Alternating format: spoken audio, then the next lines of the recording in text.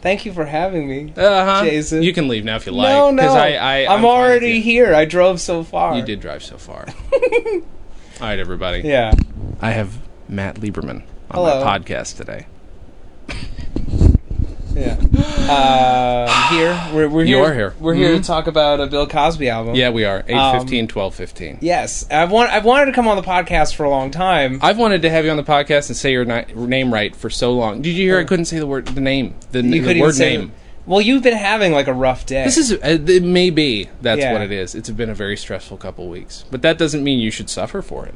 I'm not suffering. I'm soaking it all in. This is cool. I mean, I do a lot of podcasts, but they don't get to be like super casual. Right. I feel like casual I can't speak. my skin is a tingle. It's so casual. And I got to listen to this whole album today. Yeah. Which like I bought it randomly. I went to a record swap after like swearing that I didn't have any money, and then I bought like $90 worth of records. Yep. And this was in it, and then also Bill Cosby's first music album, Silver Throat Bill Cosby Sings, which I'm going to loan to you after because you have to listen. I shouldn't be loaned that. I shouldn't be trusted with it now. No, I'll forget his name. You'll forget his name. You know, there's a Bing Crosby joke on that. Or, no, they call him Bill. Doesn't he call himself Bill Crosby? They say that ain't Bill Crosby. Yeah, that ain't Bing Crosby. That's Bill Crosby. Yeah, that's right. That's what it is. On side 2. Good stuff. Yeah. So like I don't know. I think I introduced you to this album. Yes, you did. Yeah, no, I've seen it, but I didn't know what it was about at all. Yeah. You know. And it's weird because it's the only album I've ever come across where I feel like we're seeing him at work. Yeah. Right. You know, Uh-huh. On the albums when he's just doing pure material, he's fun. He's the Cosby that we know. And here, especially in the 8:15 show, in the dinner show, you see him wrestling with the audience, and it's really cool to see someone who like is always so polished, just doing the work. Yeah. Do you listen to Pete Holmes' podcast? Yeah, I do. Yeah, there was I can't remember. I was listening to an old episode. I can't remember who was on, but they were talking about I think it was Gerard Carmichael or Jim Gaff. It was Jim Gaffigan. Okay. And they were talking about watching Dave Attell at 2 a.m. in this Comedy Cellar versus like seeing him in a theater. And it's like, a guy like that, you want to see him box. You don't want to see the album set. You want to see him box. Yeah. It was cool to listen to Cosby box. Yeah. 100%. Yeah, and they're very different. A few things make their way, but like listening to him try it out for a different audience, try different formats to the joke, different speeds, different everything is different. Attitude, everything. I mean, if you were talking about before when you suggested it, like one of the big things that stood out to you was crowd work. Yeah. And that is something I guess I haven't ever heard him do. Because he doesn't need to. No. You listen to the 12:15 show. For those of you who don't know anything about the album, it is 2 recordings of 2 shows that took place on the same night at the Harrah's in Lake Tahoe in 1969. And he does a lot of the same material over the course of the 2. Mm-hmm. For the second one, for the midnight show, the way they describe it on the back of the LP is the waiters serve 4 doubles to everyone since there's no service after the show starts. An air of anticipation, then a voice, and out steps Bill Cosby, cooking, weaving, sit back with some friends, offer them a drink, Coke, coffee, and laugh with the entertainer of our time. So they're drunk at this point, and he's encouraging them to keep drinking. So he has to do barely any crowd work. Right. He does one little bit, and then he goes right into material. Yeah. Versus like what I love about the dinner show is he does a little bit of crowd work, and then he does one bit of material about peas, about dinner, about the stuff on the plate, as he's encouraging them to eat as fast as they can. Yeah. Because he knows this crowd isn't paying attention to me. Mm-hmm. The only way to ensure that I can have most of them on my side is to get them to finish dinner, right, and make them comfortable enough, yeah, that they just want to listen. Mm-hmm. So he does one bit, realizes they're not ready yet, goes back into crowd work, yeah, for another 12 minutes. Yeah. Yeah. Like, he tries that little bit about, the friend in Texas. Yeah. Doesn't work, goes back to crowd work, and then it cuts out. Yeah. Yeah. And it drives me nuts because I feel like it's not the complete show. Sure, yeah. And I want to know what happens between that and side 2. Mm-hmm. Yeah, there's a little bit of mystery, and that's the one thing is on the second record. It doesn't feel like he's got to fight against food.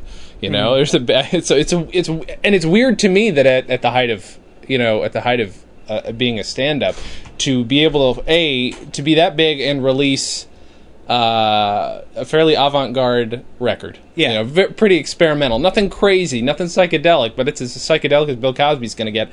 And not just do that, but to hear him having a rough time and that he didn't care about releasing that. Not like he's bombing, but just it's not an easy show for him. No. And like I said, he's fighting against food. Yeah. He's fighting against food. He's having less fun. But yes. What I love about it is you can almost hear him think. The rhythm is very different from any of his other albums, and especially from the 12-15 show, where I feel like he's had maybe a couple of drinks himself, maybe, yeah, and he's just off to the races, very high energy, very excited. And here he's doing, the kind of more practiced, calm, own the room Cosby patter that you see a lot of on... maybe not all the albums, but definitely of that era. I just keep thinking of Russell. Yeah.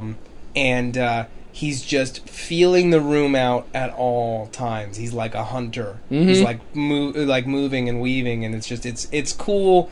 I don't know. I did stand up for 5 years before I just couldn't anymore. I got really burnt out. Yeah. Because you do a lot of the same shows, and if you aren't always writing, you get bored and you get discouraged. And I just kind of chickened out at some point. Yeah. And out here, did you do it all out here?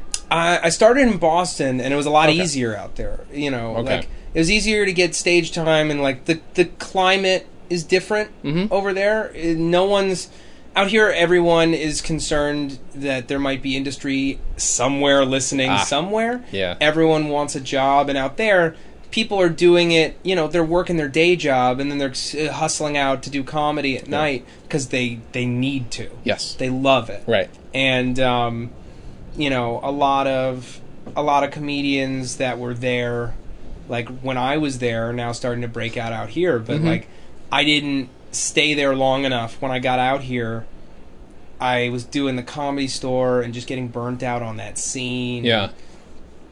There just came a point where it just wasn't worth it anymore.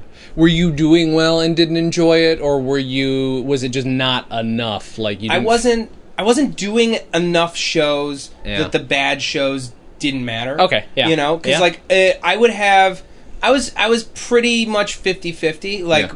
When I was on, I was really on, and people would come up after, and I'd feel great, and then I'd spend the next 2 weeks writing, and then I'd have a bad show, and just I couldn't look anyone in the face for days. There's nothing purer than owning a room, just being yourself, and I was getting very, very close. I felt, to being my best self on stage, not being a character. When I was doing it in Boston, and I know we're getting way off. No, this is part of it. Okay, great. When I was doing it in Boston, I embraced the fact that I was really pathetic. I'd had Eddie Brill, who was the Late Show with David Letterman booker for 20 years, and he still does their warm up. He did a workshop at Emerson College, which is where I went. And he hooked into... I did this one joke about how I was still a virgin at 19. And how, I just must really intimidate all women, and just basically every time I entered a room, everything in the room like just shut spontaneously and just squeezed super tight because it was that intimidated by all that I had. Right. And like talking about my last name, my name translated to Matthew means gift of God, and Lieberman means lover man or man of love. Mm-hmm. So it was like, how am I supposed to live up to that reputation? Right. And he was like, do that. Yeah. Do that. That's honest. That's real. Do it. So I was playing into this character, and it worked very well for me. And then after some of the jokes were, after I lost my virginity and the jokes didn't, fit, it started to feel kind of rote, and I got really lost just trying to find material that would make people laugh instead of like, what do I find funny? No matter, any nightclub, you get a potato. They give you, even if you have a sandwich, they give you a potato. You could eat, there's somebody over here. Well, you ate all of your potato almost. And peas. Now, there you are, peas. Look at that. Huh? You like peas? Huh? Why'd you leave them? Peas are very uncool to serve in a nightclub or any place where you're out eating. Very uncool. Have you ever... Pick up a fork full of peas. Just go ahead. Just dig right in there and pick them up. See how some of them fall off? Whoever made up peas to eat out in public, man, they roll off your fork all the time, and you can't spoon them because there's a busy guy spooning his peas over there. They'd rather that you fork them and drop half of them on the floor, There's a lot of slick people pushing peas over onto your plate, pretending you did it, You dropped your peas all over your plate there. Look at the bottom of your shoes. There's peas all on the bottom, the way you've squashed them and everything. Peas in your lap, little pea in your buttonhole.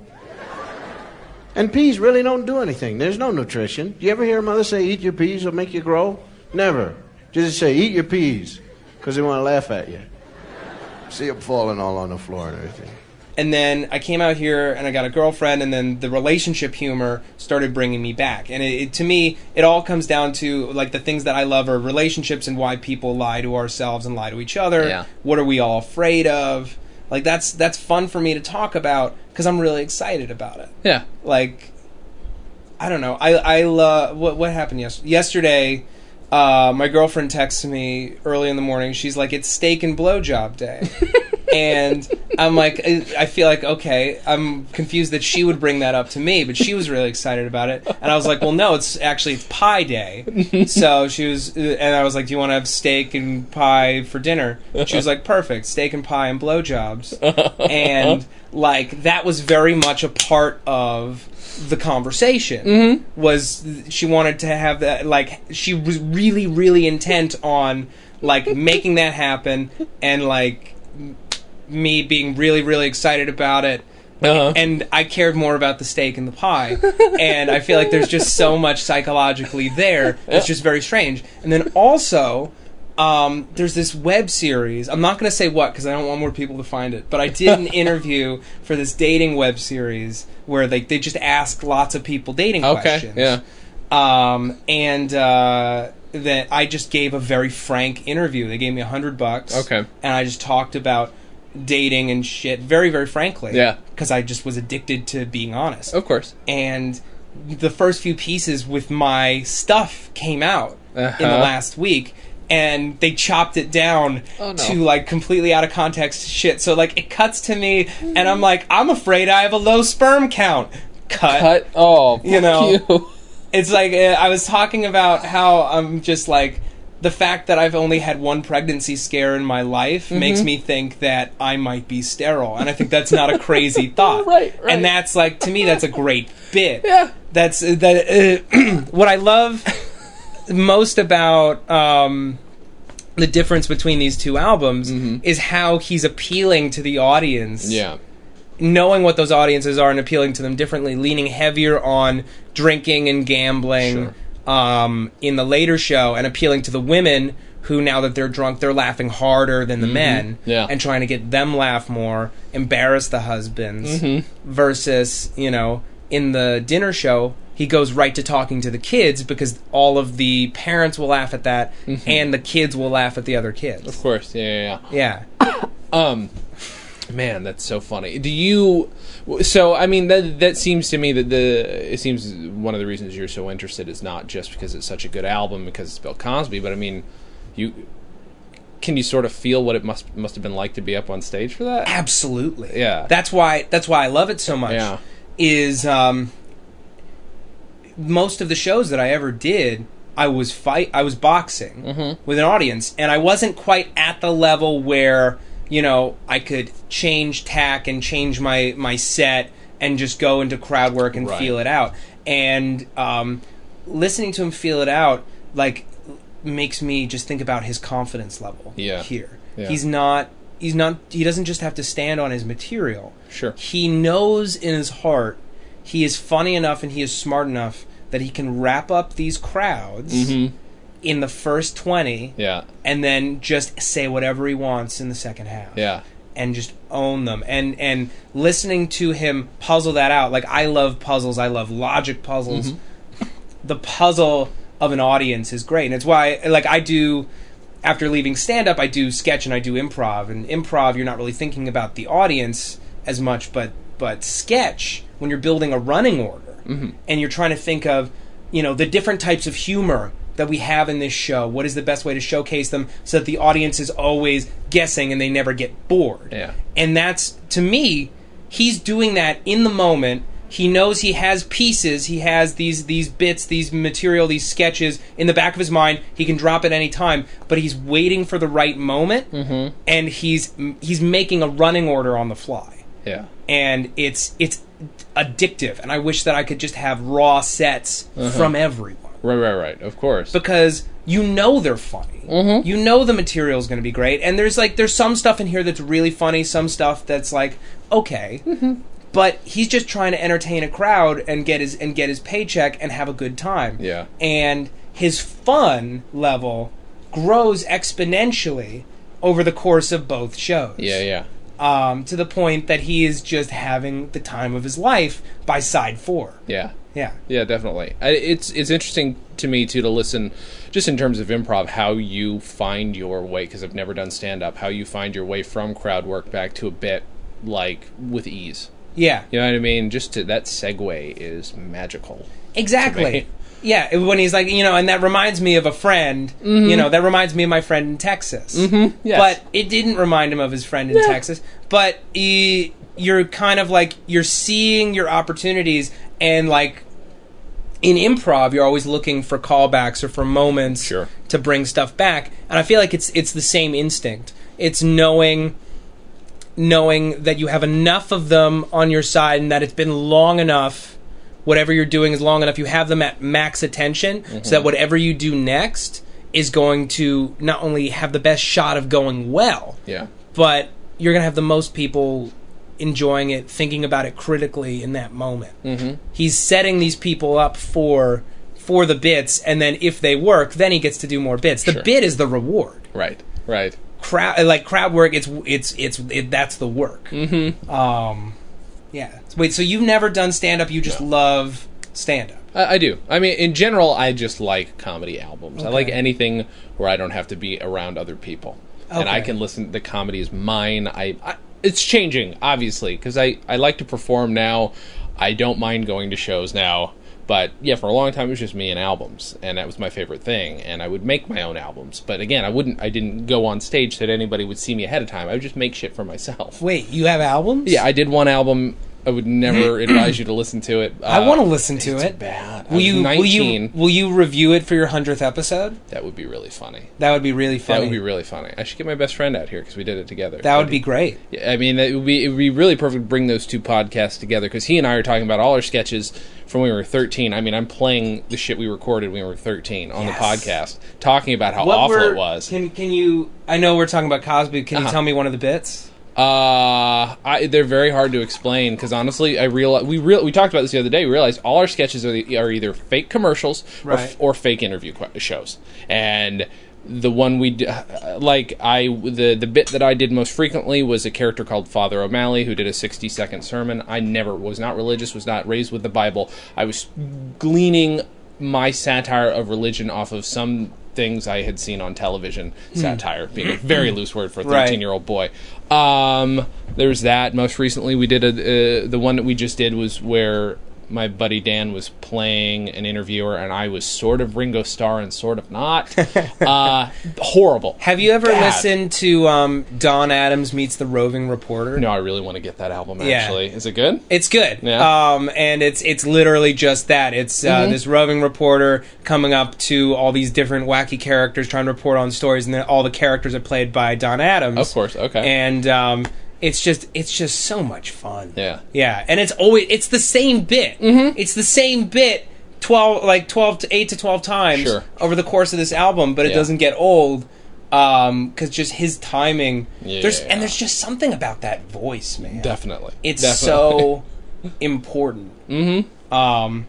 And there's some moments on this Cosby album.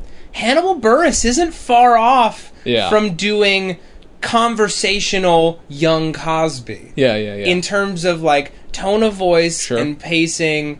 Like at times I kind of had to look up and like, am I like, what is it? Sounds like him. I don't know if you caught that. If you felt that. I didn't realize it at the time, but yeah, that makes perfect sense. There's just this kind of very casual, mumbly.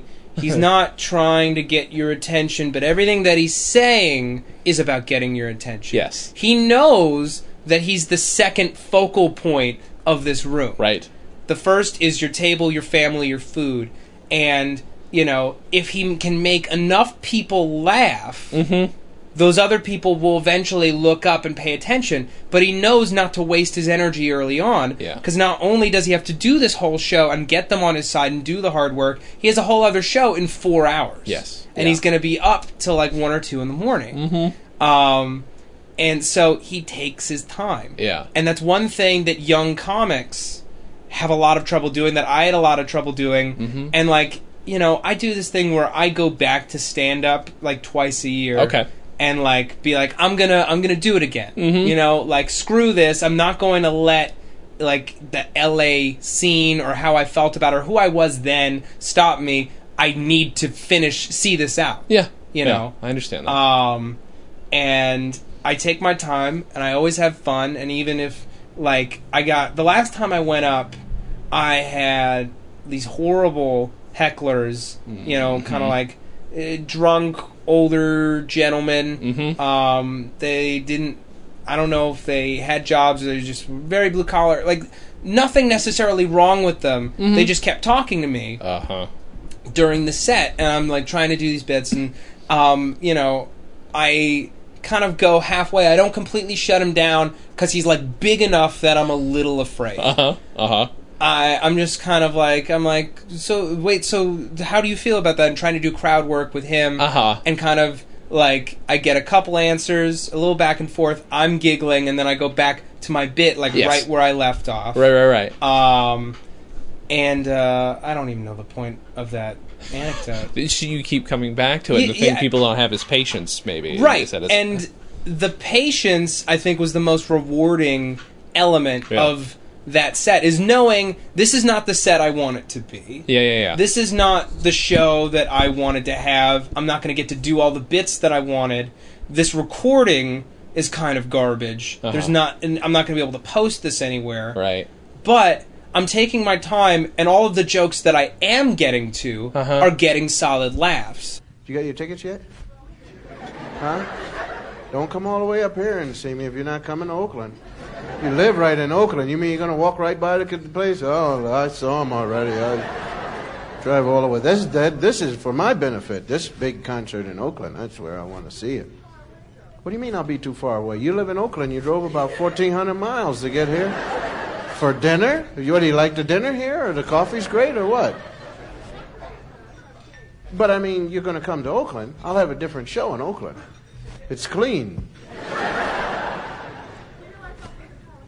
Do I realize how... Sure I realize how big it is.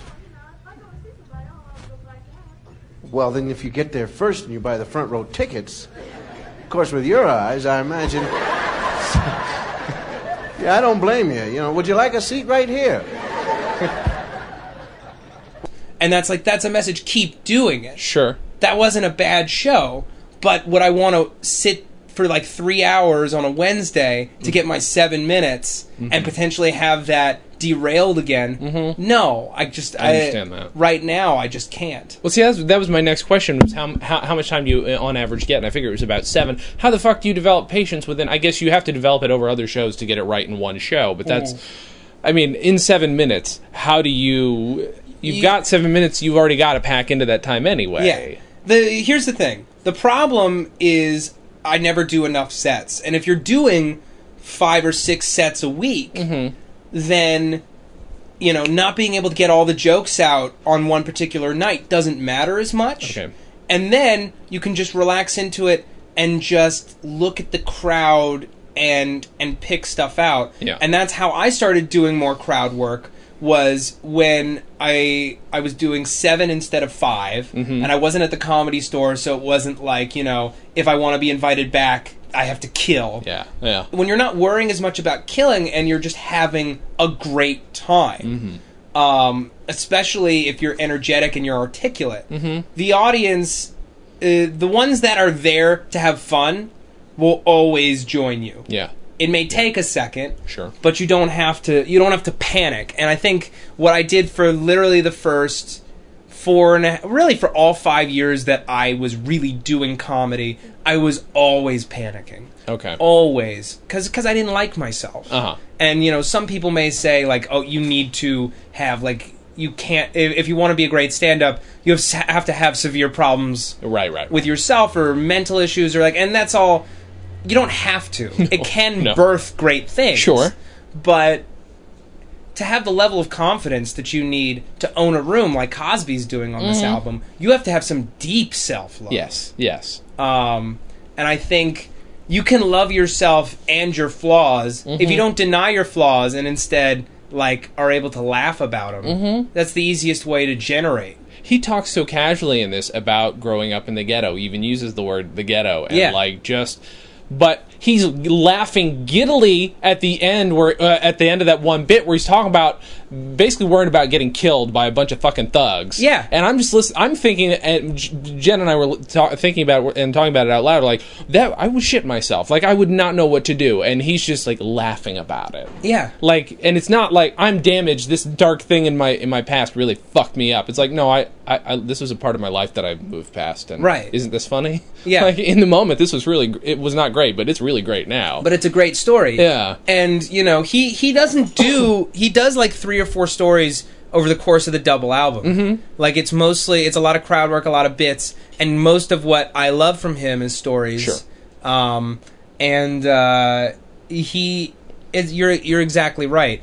He's taking this thing that may have been damaging early on, but he can look back on it with humor now because, like, nothing bad happened, and he's being a pansy. He's setting himself up to be the heel in this bit.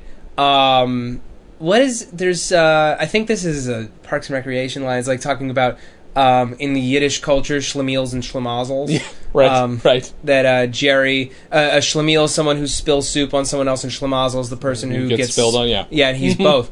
And he's setting himself up to be either one. He's making fun of himself and his background because these people might not be comfortable with what he's saying, and I think he's taking that into account. Yeah. And by having the same reaction that they would have had in that scenario and coming to their level and being like, wouldn't that scare the crap out of you? But don't you have that friend who would want to get that girl anyway? Right. He's using his own experiences to appeal directly to people with vastly different backgrounds. He's keying in on what is the same. Yeah. What is the same between us? And I can't remember, I think maybe I read it. I was a little intimidated coming on your podcast because most of mine are like TV recap shows, and like I love comedy, and when I come on a comedy podcast, I want to fucking bring it. But now you know that I'm retarded. You don't have to worry about it. Exactly. Yeah. You called me Justin Lieberstein. So Steen. Okay, don't be racist. So, sorry. Thank you.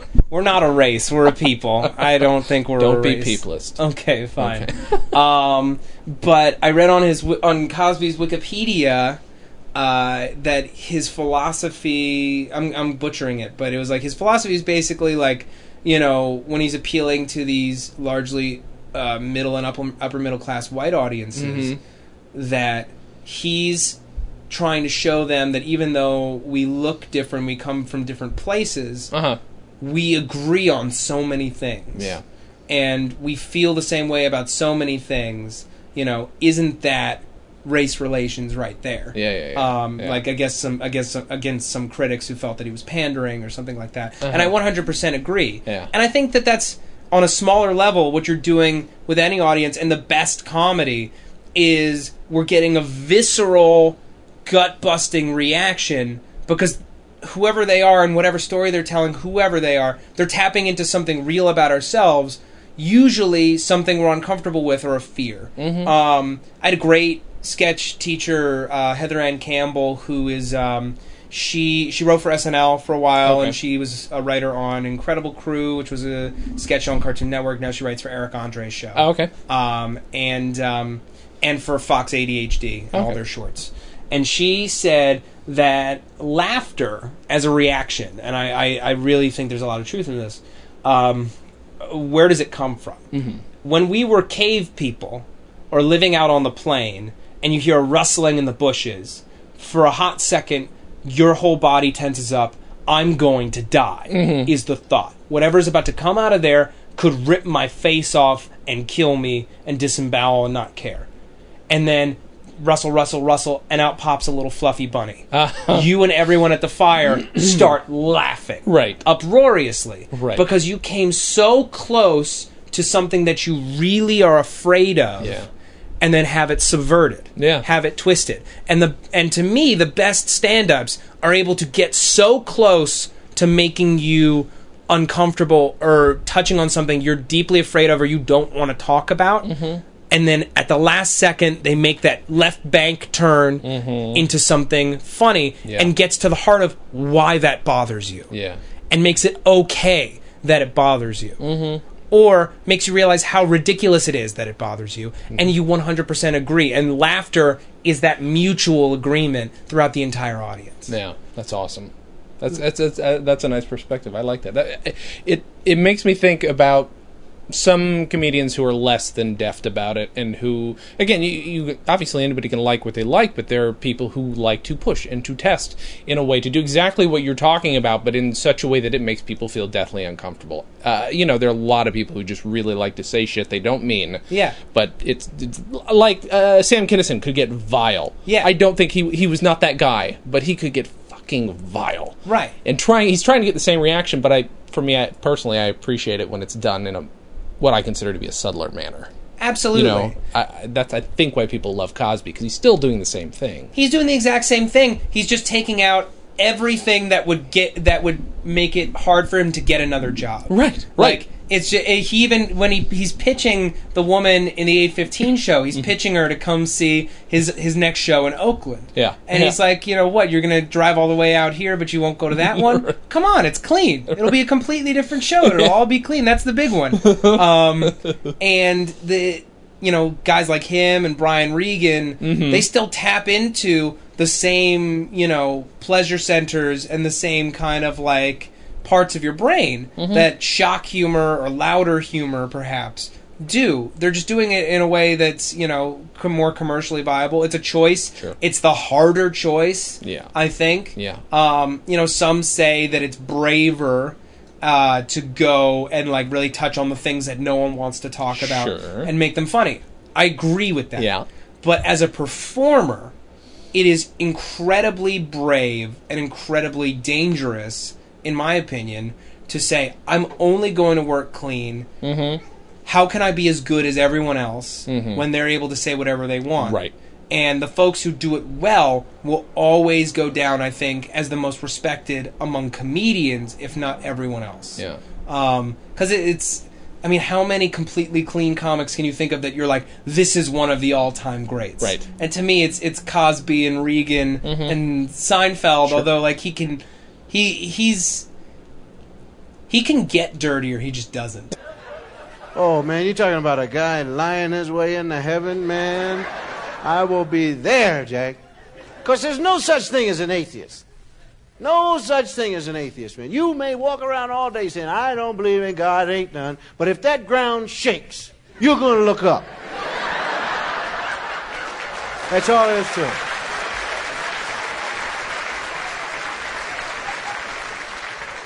And I'm telling you right now, you're going to cop out, man, all of you.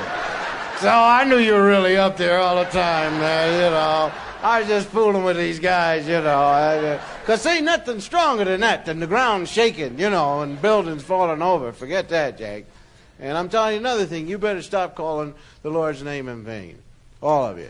Cut it out. You don't need to, because he's busy. God is busy. God is busy, man. He's working, trying to solve problems, trying to solve the racial problem, trying to solve Vietnam. He's trying to solve them so they don't look like it was a miracle.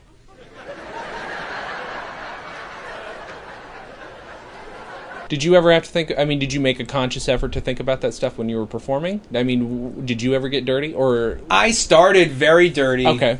The first stand-up show I ever did was like right after Steve Irwin died, the crocodile hunter. Oh, okay. So it was basically like a 4.5 minute rambling bit about how stingrays are the things that are going to start killing us now, and like how basically, if that can kill us, what won't kill us? Because it's just basically, it's like a bath mat that got thrown into the water and has a tail. But then it was just lots of like dick and masturbation and like, you know, I was 18, you know, I was just trying to get a reaction because I didn't trust that I was funny. And then I had a really bad show and I just stopped for like 2 months straight. And when I came back, I'm like, I'm only doing clean material. Okay. I'm only doing clean material. And my lead off, my opener was like a really bad Dane Cook impression. Which, like, you know, now I'm like, oh, come on, dude. But making fun of another comic and like, you know, like, listen, no one can take Retaliation away from Dane Cook. Right. It's a good album. Sure. It's a good album. And I feel like a lot of people crap on Dane Cook. I'm not here to do that. When I was 18, though, I wanted to do it all the time. Of course. And it was basically, it was like how every Dane Cook bit is the same, and he's just kind of repeating the same thing over and over, and cursing. And then I did a bit about Lay's stacks. And I'm just like, how anyone's going to believe that that's just Pringles. You're copying Pringles. And something about something that involved AIDS in this Lay's stacks bit. And I wish I could remember. I have these like old stand-up sets on YouTube, and we can watch one after. Oh my. And like I'm like 18, 19. There's one from the Boston Comedy Festival in 2007, 2006, 2007. And it's, oh my god, it's like 12 minutes long for what's supposed to be 5 minutes. It's bad news. Oh man. But it's got to be heaven listening to somebody who's at the top of their game. Do you, I mean, and I already asked, I mean, you know what it feels like sort of to be up there. Do you imagine it? Does it make you want to do comedy again when you listen to this? Oh yeah. Yeah. Because like now, like ever since I started podcasting, I mean, for those who don't know, I do podcasts for AfterBuzz TV, and I review a lot of TV shows over there. And I've been getting into comedy podcasts. Your podcast is one of them, and you know the Mark Marons and the Pete Holmeses of the world. And the more I hear about it, and the more that I do improv and sketch, and like become more confident that I am funny on stage, I'm dying to do stand up again. It's just like, if I'm really gonna do it, if I'm gonna do it, I want to be able to commit 3-4 nights a week and pound that out. Of course. Pound it out. And I just don't. I don't have either. It's always I don't have the time or I don't have the wherewithal. It makes me feel like shit about myself. Yeah. You know, because it's the albatross, man. Because I know it's like when you know you were okay at something at like 20. If I stuck with it, how good could I be? And like having friends from back then who are now like great and are like you know, if not like this close, they're close to this close. Mm-hmm. Blake Wexler is an LA comic who I did all stand up with at Emerson, and he just like he attacked it from moment one, and now, you know, I see things like, oh, Blake Wexler doing Emerson alumni, you know, big stand-up show, Blake Wexler at the Improv, you know, it's a Todd Glass show, you know. I haven't seen him in like 2.5 years. Yeah. But like intensely jealous. Sure. Intensely jealous that he stuck with it and it's working out, because that's awesome. Of course. Yeah. He's a very funny guy, and like there was a time when like I was a year older than him and had a year more experience under my belt, and I was like, this kid, who is he? I'm the fucking champion of this Emerson stand-up scene, blah blah. BS, you know, like who am I? And like trying to doing my like stories about I used to tell this story about I worked at a convenience store at my school, and it was inside one of the dormitories, and I'd work there till like 2:30 in the morning, and then I'd close up, and I was the only one there. My boss left. I got there at 6 p.m. My boss left at 8, so I was running the whole thing. And I would steal stuff all the time because like the prices were astronomical. I figured stealing was like factored into the pricing. Right. And I used to tell this story about a guy who came trying to get condoms, and he ran down from the dorms in boxers, and we didn't have any condoms left. And that, like, just telling like the mammoth struggle that this guy went to get it. It was my least favorite bit to perform because it felt super fakey. Yeah. Because I'm like really exaggerating the story, but crowds loved it. Okay. And it was always like when people would come up to me, they'd talk to me about that story. And I've always wondered with like storytelling comedians like Cosby, how do you not get bored of a story you've told 1,000 times? The details never change. Yeah. But the difference is, when you listen, I can't remember which of the stories he repeated in both sets. He repeated, let's go back, he repeated the bit about golf and football. Yes, yeah. And he did the thing about his friend Rudy. Right, yeah. You know, instead of God. And I'm like, when he tells them a little bit differently, and it's not as rote. And once you know the beats of a bit, and you know the punchlines, being able to just play with it and improv with it on stage, I never did that. Okay. I didn't have enough confidence back then. And I wonder if I did like storytelling again and being able to switch it up and make it feel more real, could a story last forever? Right. You know, that's a really good point. That was going to be the next thing I was going to say. Is just do it different every fucking time. But I also understand what you're saying. If you don't have the confidence, maybe that is a lot harder. But what I was thinking though is, what made you think you could do it? It's not just the availability of a club and a microphone, Stand right? up. Yeah. What made you think that? Oh yeah, this to me. I'll be honest with you. Before I started the podcast and before I started listening to many podcasts, in my head, stand-up was effectively not a thing. I know it exists and I know people do it. And I live out here where I know people do stand-up, but I didn't hear enough people talking about it or doing it. I never. I knew the haha. I live right now. I used to live right down by the haha cafe. Right. I would walk by it every night, literally every night, and I didn't think about it. I'm like, I saw Gabriel Iglesias. Okay, that's a guy I've seen on Comedy Central. But in my brain, stand-up's not a possibility. I've always done comedy in some way, but stand-up was never a possibility. that's so strange to me. You should do it. We'll go. I would try it. Okay. But I hate when I hear people say, I'll try stand-up. I don't like that. Open mic would be good for me then. Yeah. I mean, you see a lot of crazy people and a lot of depression and a lot of anger, which is why I stopped going. Yeah. But that I'm used to, though. Is my background with stand-up, when I was in high school, I never really left the house. Like, I had activities, I was in musicals and plays and stuff, so like I had a stage background, but I didn't really have friends that I hung out with.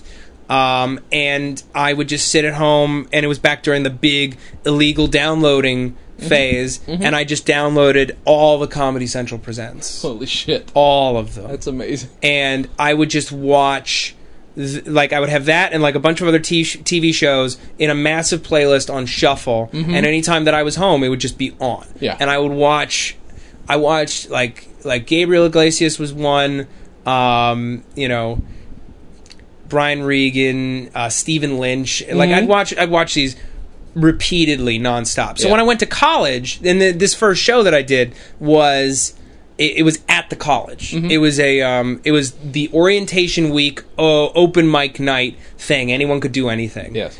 And I was just like, you know, no one knows me here. Yeah. I could be funny. Sure. I'm gonna go do this thing. I'm gonna try it. It doesn't matter. It's only the first week of school. Who cares? Sure. And it's not a real crowd. Whatever.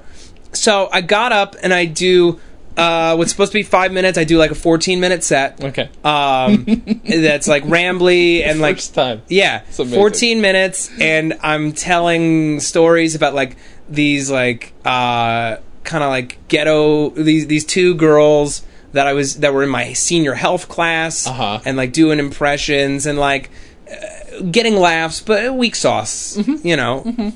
But I'm over the moon about it, of course, because I didn't die. Yeah. And I'm like, I'm great. I'm gonna do this again. What? There's a comedy club 2 doors down. Perfect. Awesome. I'm going. So literally 2 nights later, I go to this comedy club. I go to Dick Doherty's Beantown Comedy Vault. All right. Underneath Remington's restaurant, which I did a lot of open mics there, and it's like it's a great little room. And I go up and I tell my first joke, and it's about Rosh Hashanah and my dad, and about how Jews always ask you what you ate that day. Okay. And that, like, food is the most important thing to a Jewish parent. Is that you're eating, what you're eating, how'd it taste? Yeah. Is it better than blank? Yeah. And I do my first joke, no laughs. And I just disintegrate. And I'm just like, I literally aloud, I'm like, you guys are killing me. And I put the mic back, and I walk off the stage, and I keep walking. I walk out of the club. I walk all the way back to my dorm room, and I lay down on my bed, and I'm like, I'm not doing that again. 2 months later, I do another college show. It goes really well, and then all of a sudden, I'm like, okay, great, I can do this. I want to tell you something about the Lord, God. I think that we use the Lord's name in vain. You know, I think that God is really... He can hear everything and he can see everything. And I think he's just busy, you know, working on problems. He's working on racial problem, Vietnam. He's working on them. Now, we keep bothering him for no reason. We keep calling his name for no reason. And he can hear us, and it distracts him. I mean, for instance, now, he's working on Vietnam and the racial problem, trying to solve them without having them look like a miracle, you know? And he's doing that, you know. And all of a sudden, you see a friend of yours. You say, "Oh my God, there's Hilda." He says, "What? Who called? Who wanted me?"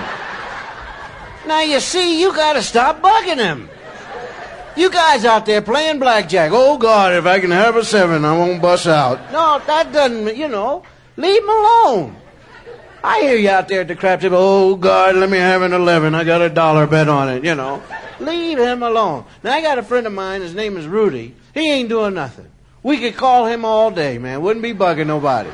You know, come on, Rudy, give me a hard 6. You know, he'll do just about the same thing for you. Give it to him. Let him have it. You know, really. And that first year was all fits and starts, where I'd be doing it solid for 2 months, and then I would have a bad show, and I wouldn't do it again for another 2 months. Yeah. And it was just off and on, while meeting people, at least in the Emerson comedy community, who would always invite me back to do more shows. And then when I would do their shows, I would agree to do it, and they'd be like, crap, I got to write new material. Because the people who are going to come to this show have come to every other Emerson show. And I would always be writing bits the hour before a show, and it just wasn't... I never got into the swing of writing just because you want to get it down, because you can't wait to perform it. I was always hunting for material to do, and now that I've been doing improv and sketch for so long, and like, you know, have confidence in my own ability and my own ability to hold a stage and hosting all these podcasts and being funny off of nothing. Now my brain is just swimming with bits, and now I can't do bits. And I wish the LA scene was more like Boston. I wish it wasn't like. Isn't there a way to treat it like it is, though? Yeah, and that would be to, you know, say, screw being successful, screw being famous as a stand-up, go and do it once a week because you love doing it.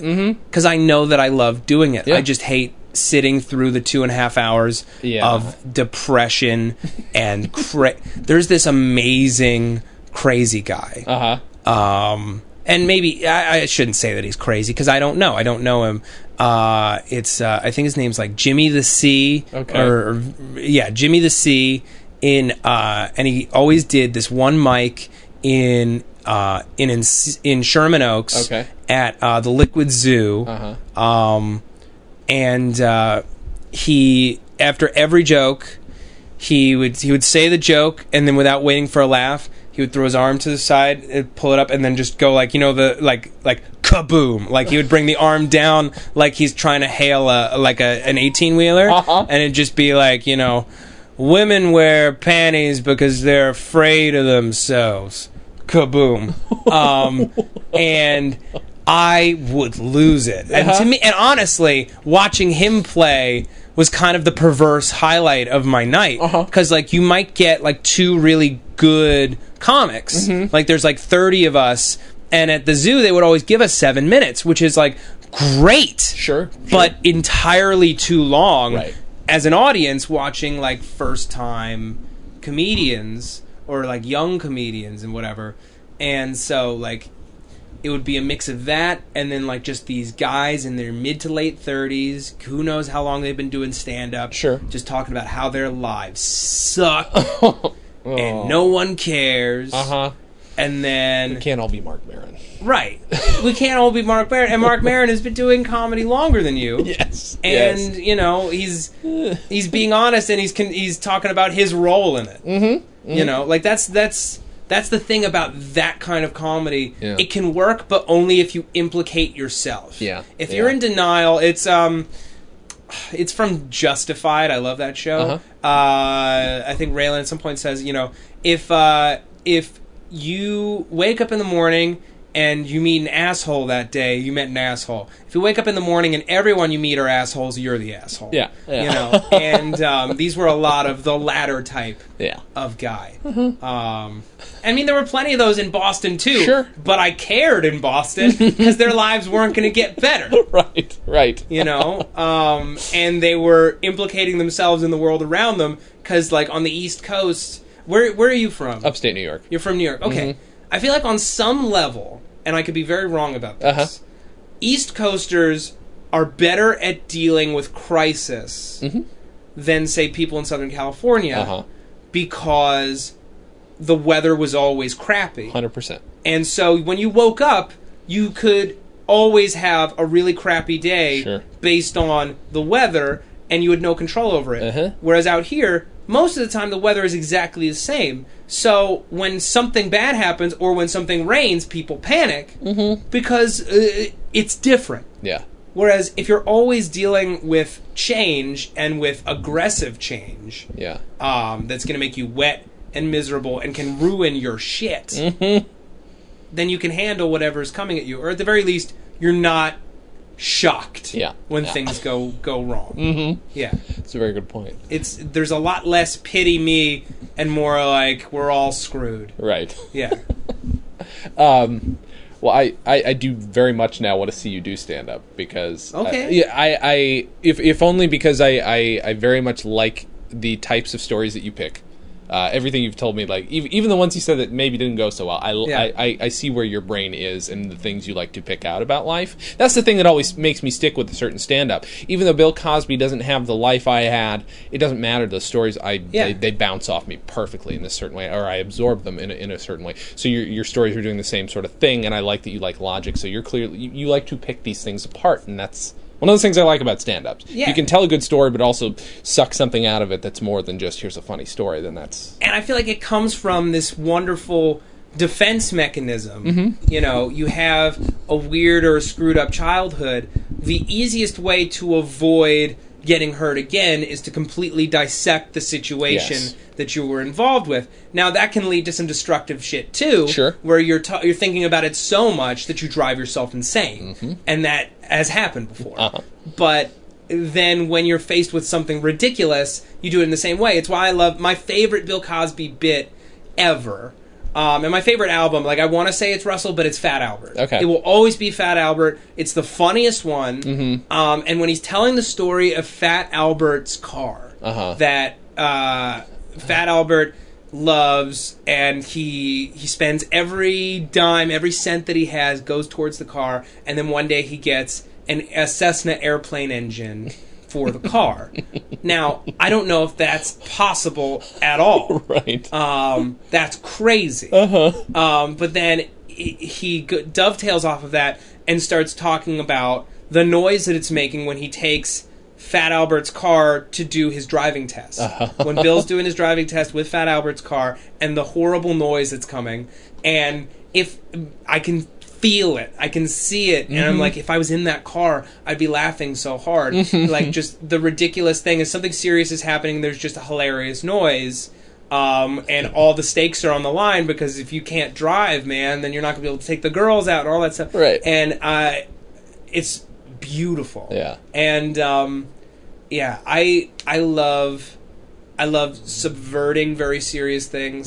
I think one of the hardest times that I ever laughed was during it was a 9/11 moment of silence, and everyone was so quiet. It was the most quiet, because like it was math class with Mr. Matafar, and no one cared about him, and he had no control, so it was always a very loud class. Okay. Everyone's super quiet, and then like a pen fell on the ground or something, and I just lose it. And I'm laughing, and everyone's staring at me like angry, because like I'm in New Jersey, and like, you know, like my dad was like on the a block away from the World Trade Center when the first plane hit. Like, you know, it's real. That's real shit. But the fact that we're all taking it so seriously, I couldn't handle. And it's moments like that are the funniest to me. My brother's eulogy of my grandma is one of the funniest, horrifyingly funniest, and I held in so much laughter. I feel so terrible about this, but I doubt he'll ever listen to it. But he gets up there and he starts banging on the podium. He's so worked up, you know. He's sad. Our grandma is dead. And he starts banging on this podium. Edie Lieberman was a pillar of light. And I'm just like, oh, God, here we go. And he's just telling this very beautiful, very eloquent speech, but he's banging on the podium like Mussolini, and he can't stop. And then, just when I'm like, he says something very beautiful, I'm like, oh, okay, great, come down now. And then he's like, and then I gave Grandma one more miracle. I'm like, oh, God. And he's like, I got a cat. And I was able to give her a grandchild before she died in this cat. Oh, shit. And I'm just like, in my head, I'm like, no one will speak at my funeral. This cannot happen again. It's... Because, I mean, you're being so beautiful. Of course. And nice. Of and, like, course. you're doing this woman and her memory such incredible justice. Yes. And then you make it into this weird kind of humble brag of, my cat gave her last bit of joy before she went. What are you doing? Man? Who are you? Who's supposed to follow that? Right. How? Right. And, that's the most beautiful thing. Oh, I gotta say, man, that's... And it's too bad you can't tell anybody else, because that's a great bit in and of itself. But holy shit. I might just do it. I'd rather... If I do it as a bit, then he can get mad, but as long as it's for work, like, what's the... I don't know. Could be somebody else. Doesn't have to be your brother, necessarily. No, I can't. That's the one thing. When I was doing it, I can't lie and be funny. Okay. Like, respectable. The more I do a joke if it's like something that happened to me, and the further removed from it I get, okay, yeah, I can't. You can't commit to that, right? I can't commit to it. I get that because it's potentially no longer true. Sure. And they'll see it. They'll see it. Yeah. Yeah. You know, like I developed this whole my California routine. The one that was working was all this stuff about my relationship with this ex-girlfriend, and then she and I broke up. And you know how on Ron White's first Comedy Central Presents, he does all these jokes about his wife. Oh yeah. And then he's like, "We actually divorced. I just wanted to tell all those jokes." Right. Yeah. And I figured I could do the same thing, and I just can't. Yeah. You know. Yeah. It's so weird, and there's just this hollowness to it. And on top of that, she's a fine Catholic woman. Can't do nothing about it because there's the Pope sitting right over there. And I say, hey, Pope, watch it, you know. Hey, no Catholic's supposed to use those things. So she's irked all the time. Matter of fact, this last baby was through the midnight trampoline. Yes, indeed. My wife, that was strange for her. Yeah, holding it up to the light, see if any holes in it or something like that. Yeah. Old powerful cause, boy. You can put any kind of protective shield up there, I'll get through there. Right through the midnight trampoline, Jack. Zonk. Oh my goodness, you better believe it. You had penalty for not having it on anyway. Right through the old midnight trampoline. Powerful. Black Eyed Peas do that for you. Thank you and good night. It's different though. I mean, he's got a character that borders on something beyond who he is, or at least feels that way. You know, it's a very tightly knit character to the point where, like, maybe that's why he can pull that off. Yeah. Also, well, there's something almost mythic to how he lays something out, because there's mumbly conversation Cosby, who's like he doesn't need your attention. Yep. You know, go ahead, finish your dinners. Finish your dinners as soon as you can. I'll be right with you. I'm going to handle these people up front. Yeah. I'm going to have a little fun. And he's doing that until he gets into a bit.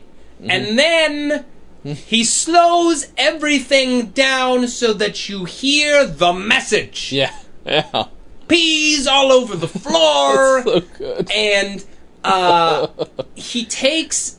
I keep referencing to Russell, my brother, but like the way that he plays the dad in that whole whole sequence is, I feel like something that he may have taken from his father and applied to his stand-up. When he is making a point, and Chris Rock does it too, but he puts like way more like energy behind it. He's like rolling. He's like he's like a big rolling wave, whereas Cosby, it's kind of a slow wave instead of like a bunch of like furious lapping at the shore as the big one comes in. Yeah. It's just one big one that you see coming from a mile away. It is deliberately. It's like the iceberg versus the tidal wave. Might be a better analogy, where he's like, you are going to crash into this and you will laugh, and I'm going to make sure that you understand why before it crashes. Right. And I love that pattern, because it's like once he realizes, once he knows that he has enough of the crowd's attention, and he doesn't need to work anymore to get them on his side, now he's owning the room. It's not, I don't need your attention, it's give me your attention. Yeah. I deserve your attention. Yeah. Because now that the majority of the room is already in the palm of his hand, there's no fight there. Yeah. No one's fighting back and saying, you don't deserve my attention. Right. You know, because he's earned it at this point. And you can always...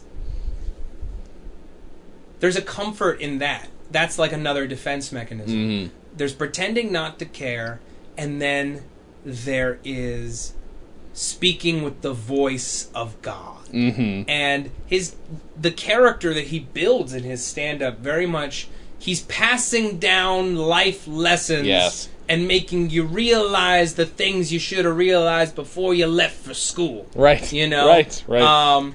And if you didn't, then this is why that happened. And there's another thing. I'm going to name check Heather Campbell again because she's brilliant. And she talked about there's 9 stock characters in improv, and this is something that she learned, I think, at the Comedy Dojo, which is a school that's no longer around. Okay.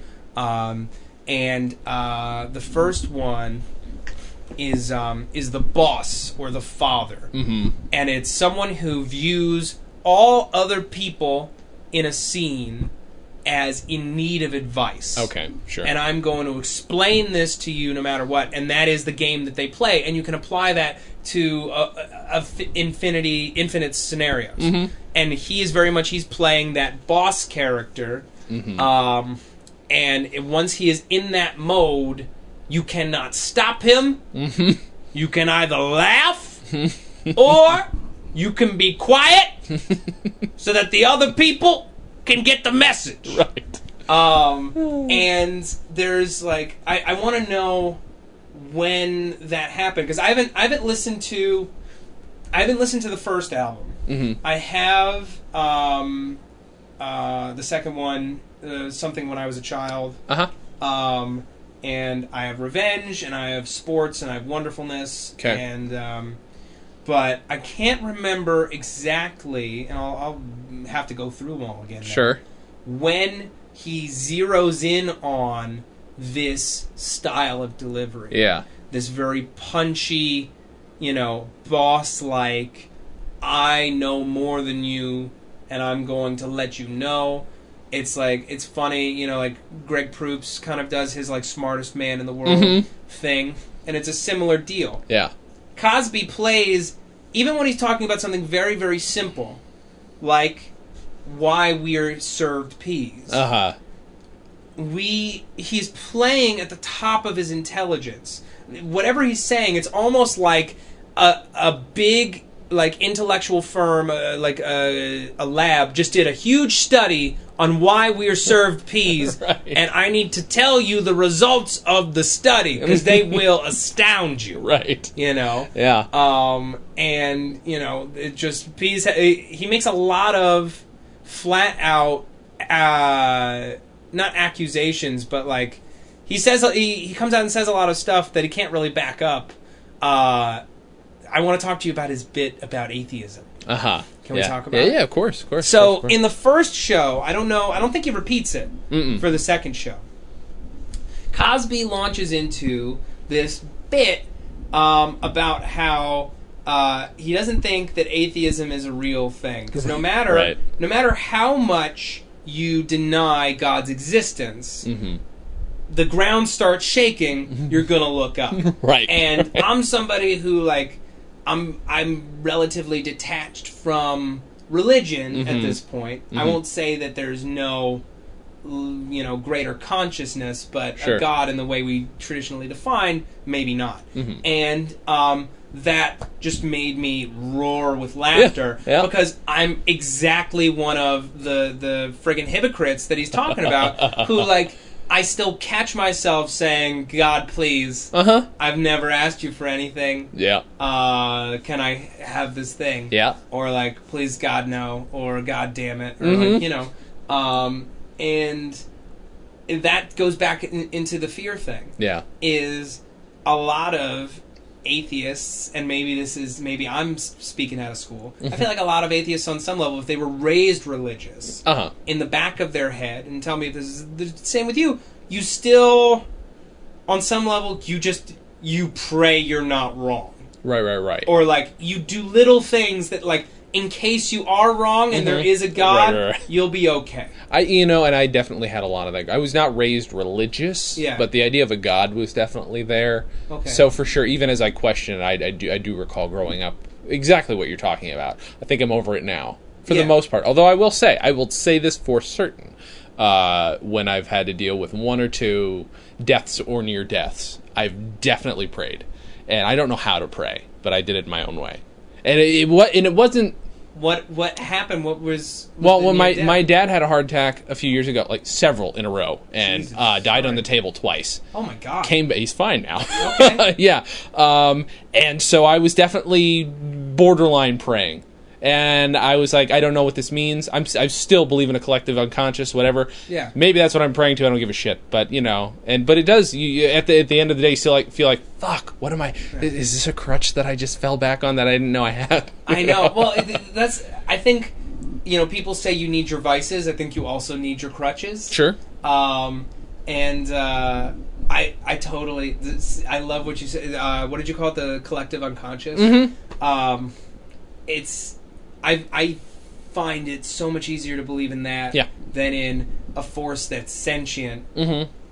In just like little things. Like the other day, I'm sitting with a friend, we're writing, and she talks about, we're thinking of directors for this short we're trying to make, and she's like, oh, this guy, he did this short film with this guy and this girl from Mad Men, and I just throw out Abigail Spencer, who plays like is a recurring on the show, hasn't been on the show in a couple years. Right. Yeah. Not the first person you'd think of on Mad Men. Yeah. It was totally Abigail Spencer. That's funny. And I didn't know any of the other people in this equation. I didn't know the film festival that it was in. Yeah. But you're still pulling something from the universe and using it. I love it. And that has to mean something. Sure.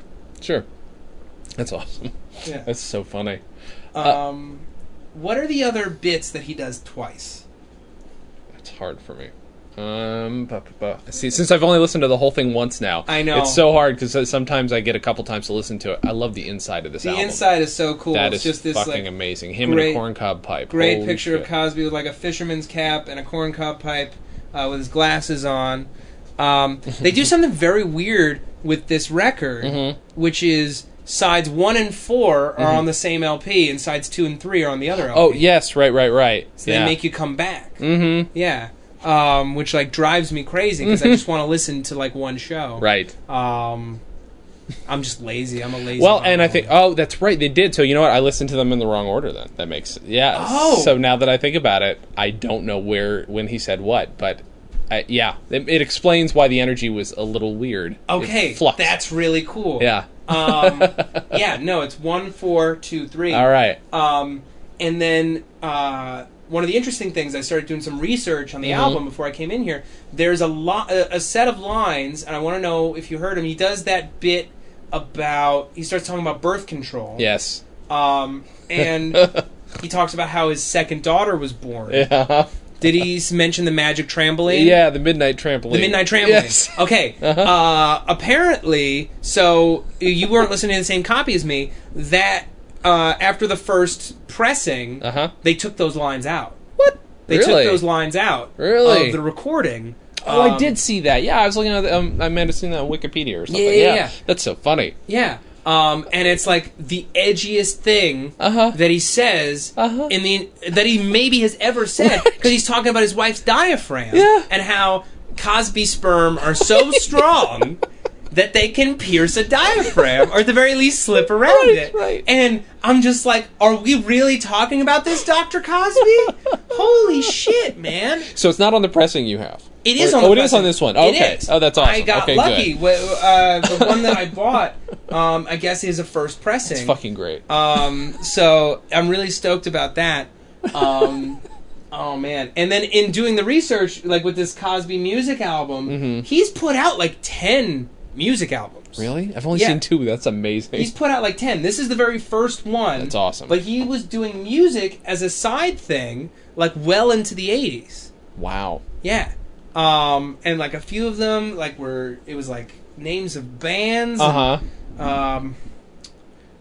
can I pull this up? I'm so sorry. No, that's fine. That's fine. That's fine. You should find time. It's Okay. okay. Hey, no. But we should wrap it up, if only man. because I have. But I want you to please come back, because now we have to talk about the Fat Albert album, because I've never heard it. Oh my God, we gotta talk about it. Let's do it. I know some Fat Albert bits, but I don't know that album. So that's amazing. It's the best one. That's good. It's the best one. I normally ask people to wrap it up by saying why you think this is it. You've already done it. You've made the case for this album. no doubt about it. Thank you. However, I do want to make sure and pull up the thing you're going to pull up. Yes. But I want to make sure that people know where to find you. I want to make sure you can plug some stuff. I will plug all the stuff. Mm-hmm. But so he did Silver Throat. Yep. Bill Cosby Sings Hooray for the Salvation Band. Yes, 68. okay. Yep. Badfoot Brown and the Bunions, Bradford Funeral and Marching Band. He's the Master of Ceremonies in Charles Mingus and Friends in Concert. Okay. He did another Badfoot Brown album. At last, Bill Cosby really sings. Bill Cosby's not himself these days. Yeah. Disco Bill, 1977. That I've never seen. Where You Lay Your Head, 1990. My Appreciation, 1991. Oh, shit. His last music album was released in 2010. Keep Standing. Holy shit. Yeah. That's amazing. Isn't that the coolest He's still thing? doing that and still doing stand-up. Yeah. I still haven't seen the 2013 special. Did you watch it? I haven't seen it yet either. Okay. I was kind of waiting for him to come on the show. And then, oh, man. That needs to happen. But if folks want to find me, yes, they should. Thank you again, Jason, for having me. Uh-huh. You can find me on Twitter at Matt Lieberman, MattLieberman, and you can also find me on AfterBuzz TV. It's a video and audio podcasting platform. We're on YouTube and iTunes and Stitcher. We recap and review pretty much every TV show on the air. That's awesome. So right now, what am I doing? I'm doing Agents of S.H.I.E.L.D. on ABC, Resurrection on ABC. I'm doing Justified on FX, Cougar Town on TBS, Helix and Lost Girl on Sci-Fi, Banshee on Cinemax, which is wrapping up on Monday. They just aired the finale last night. It was awesome. Okay. Doing a bunch of stuff in the spring. Got Mad Men coming back in April. Nice. So you throw a rock, you'll find a show with me on it there. Highly recommend it. And then I'm also actually just starting out as a correspondent at SourceFed. Okay. It's a YouTube network. They do internet news and comedy, rants in front of a white background. It's going to be fun. That's awesome. So you can find me at AfterBuzz TV and SourceFed, or if you live in LA and you want to see some live sketch, you can see me as a member of DJ Fawcett at the I.O. West Theater on Hollywood Boulevard. Nice. And we're also doing a showcase at the Comedy Central stage on April 30th. Awesome. Yeah. That's awesome. Thank you for doing this. Thanks for having me. This was a blast. My apologies for being retarded. But this was so much fun. It's okay. You can be challenged all you want, and I'll always come back. Well, that's good. Okay. Well, that's good to hear. And I will also compliment you on having been in two of the best shows that we've done of a drinking game. Oh, and we really need to do Top Gun again, but we need to do Top Gun. It was amazing. Well, let's get it up to 2 a month, man. Seriously, man. We've been doing it for like 4 years. I know. It's 2 a month. What's the harm? Yeah, I know. Livers aren't important. I guess who needs a liver? Well, that's why you cycle people in and out, right? Well, to save people. But from psoriasis. I would refuse. I would refuse to cycle. Cirrhosis, not psoriasis. It's okay. Close enough. This affects your skin. That's okay. Thank you again. This is awesome. People, please look him up online. Matt Lieberman. Please do. And as always, have a good thing.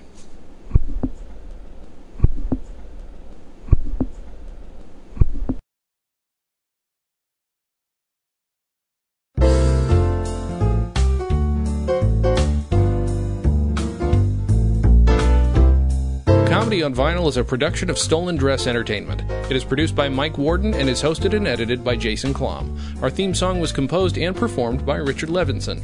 Please visit stolendress.com to listen to our other podcasts, read our blogs, read our tweets, watch our videos, and read our books. Please subscribe on iTunes, and if you like us, give us a 5-star rating and a nice review. You can find us on Facebook.com/ComedyOnVinyl, Twitter @ComedyOnVinyl, and find everything else at ComedyOnVinyl.com.